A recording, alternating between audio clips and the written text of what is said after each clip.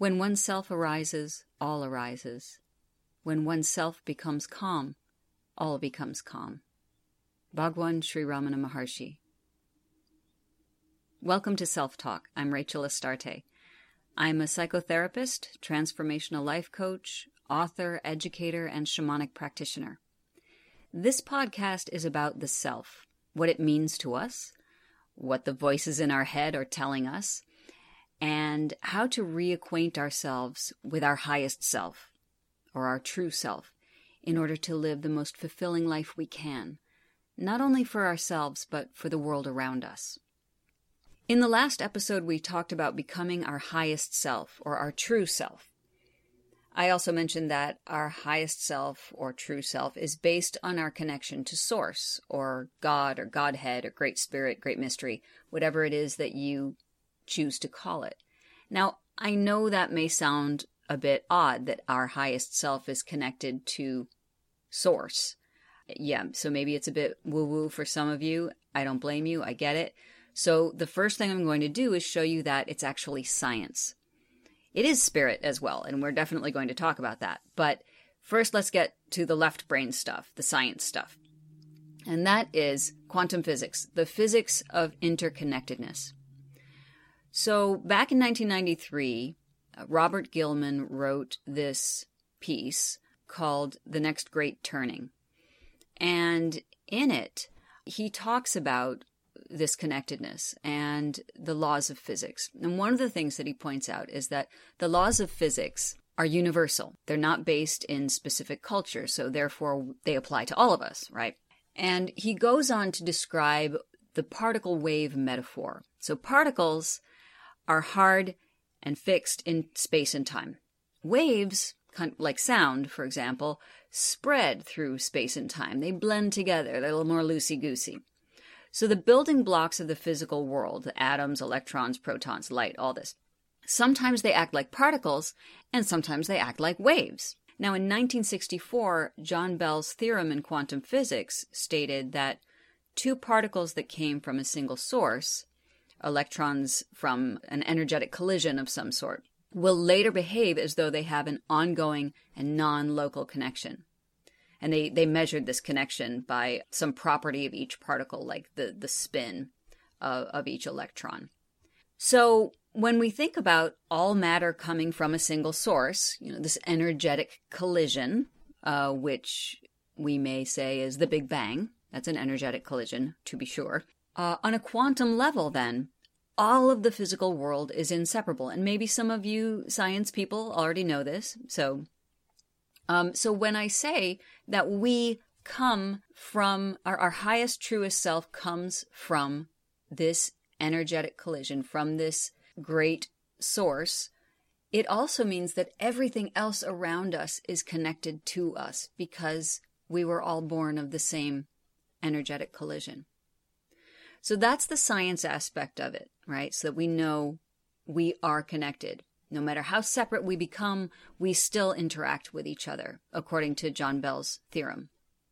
So now let's go over to the spiritual side.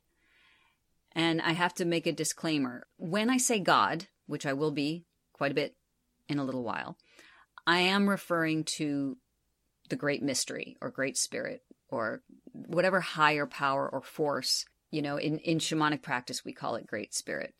So God may be referred to as the Christian God or even a Hindu God or gods or whatever it is. But what I really mean is Great Spirit, Great Mystery, Godhead, the universe, creation. You use whatever term fits for you, and that's good. So bridging science and spirituality. We come from creation, and we carry that spark of creation within us. We are constantly communicating non-locally with all around us. So let's go ahead and go to religion.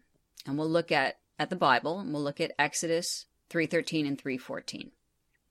So Moses says to God, okay, suppose I go to the Israelites, and I say to them, the God of your fathers has sent me to you, and they ask me, what is his name? Then what shall I tell them? And God says to Moses, I am who I am.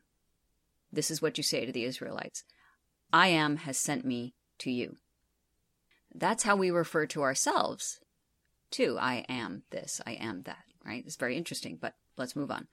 So moving farther ahead, we look at Luke 17:21. And Jesus was asked when the kingdom of God would appear. And he said, "Neither shall they say, Lo here or lo there, for behold, the kingdom of God is within you." So let's recap for a second. So God says his name is I Am. And where is the kingdom of God? Within you. When you refer to yourself saying I Am, you are saying the name of God, whose divinity lives within you. And the late Dr. Wayne Dyer used to say, be careful how you use I am. So when you speak disparagingly of yourself, I am such a jerk, what you're doing is you're using God's name in vain and referring to yourself. So, and that's a reference to your inner voice and as well as your outer voice, which we'll be talking a lot more throughout the podcast series. But we will be talking about that inner voice, that voice that tells you what you are or what you're not. But let's get back to our inner connection to self and its divine source. So let's fast forward a wee bit in time into the 1st century with St. Augustine, one of the most profound intellectual thinkers, philosophers of our time. A few questionable ideas about sexuality, but we won't split hairs here. He did have something really wonderful to say in his Book of Confessions, Book 7, Chapter 10. This is a quote from that. "I entered into the innermost part of myself. I entered and saw with my soul's eye, such as it was, an unchangeable light shining above this eye of my soul and above my mind. He who knows truth knows that light, and he who knows that light knows eternity. Love knows it. O eternal truth and true love and beloved eternity." So once he went into his innermost part of himself, he saw love. He saw beloved eternity, eternal truth. Someone who knows that light knows eternity. So this idea of turning inward to the self and clearing until you can reach that voice of love, that eternity. So we move on now to Islam. And in Islam, there are 4 levels of the soul, or the soul is also referred to as the ego. But what we're interested in here is the final phase. This is Nafs al-Mutma'inna. Nafs means soul or ego. So Nafs al-Mutma'inna means the soul at peace. The Quran mentions the nafs at peace in 89:27, for those who are keeping score at home.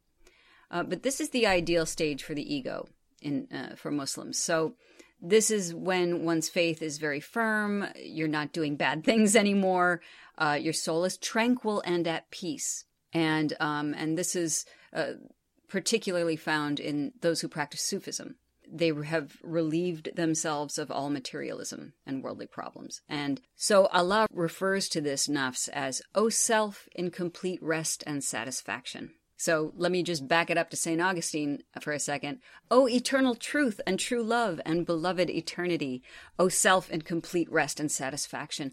You can see this beauty of relaxing into the divine. So that's the Quran, the self at peace within the divine.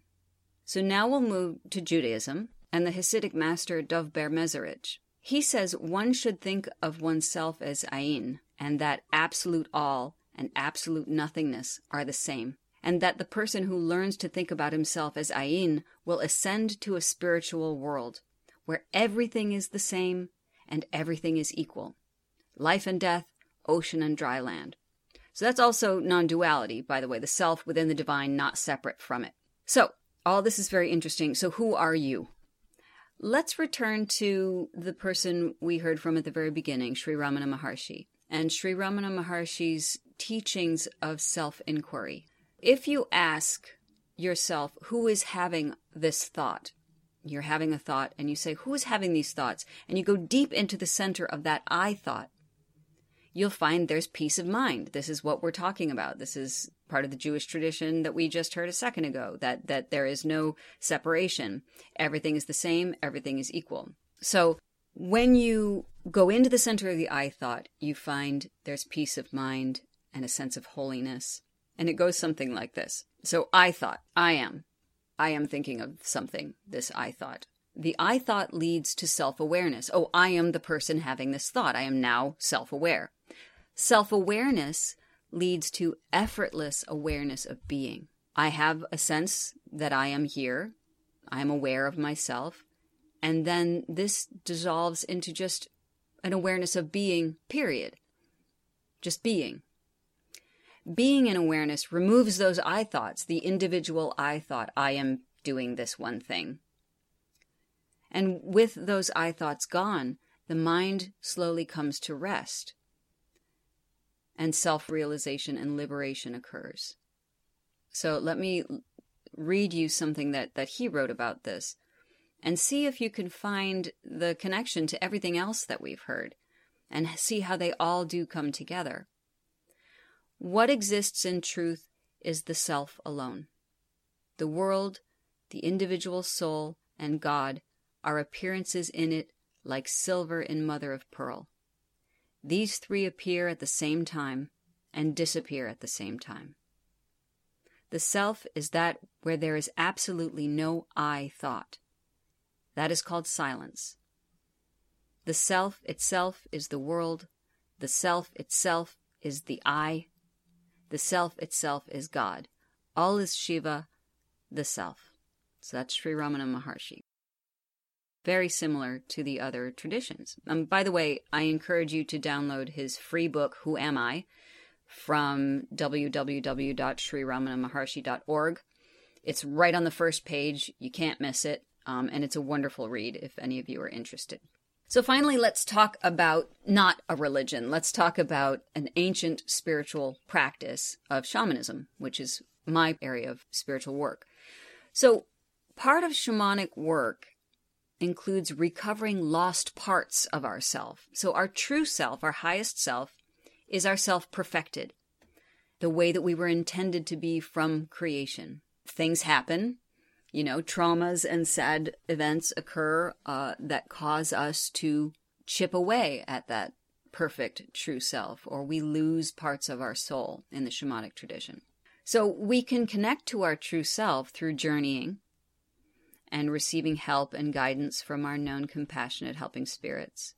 But because all is interconnected, as we said, scientifically and spiritually, we've just made that connection, because all is interconnected, the energy of all of life around us is seen as our relatives, I like to say siblings. Everything around us is our family. So we can journey to communicate with our true selves, the ones not formed by societal expectations or the roles and labels we talked about earlier in the previous episode. But this helps us to heal and grow into our highest selves, to be fully human, with all our faults, but at peace and connected to the world family. So that's the spiritual perspective from the shamanic tradition. Okay, what does all this mean? What does all this mean? Okay, so we have a connection to Source. We are connected to Source. We are connected to all things around us. But more importantly, as we talk about you, yourself, you are a spark of the universe. You carry the great mystery of creation itself within you. You came from there. So you carry it within you. So all these obstacles in your life, in many ways, are imaginary. What's always at the root of our struggle is a lack of self-love or a lack of trust in self-love.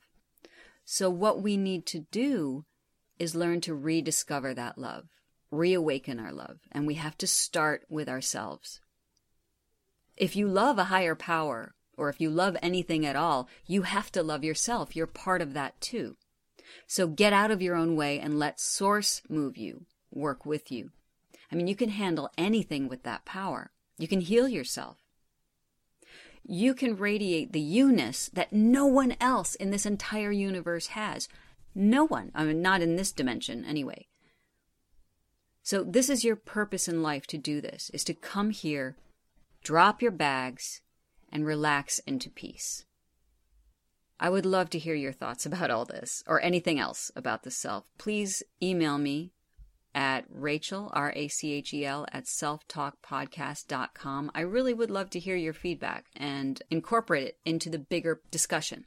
So we'll continue this discussion in the next episode. We'll be talking about automatic negative thoughts, those voices in your head that keep you from becoming your highest self. Until then, many blessings on your path. I'm Rachel Astarte, and this is Self Talk. Aho.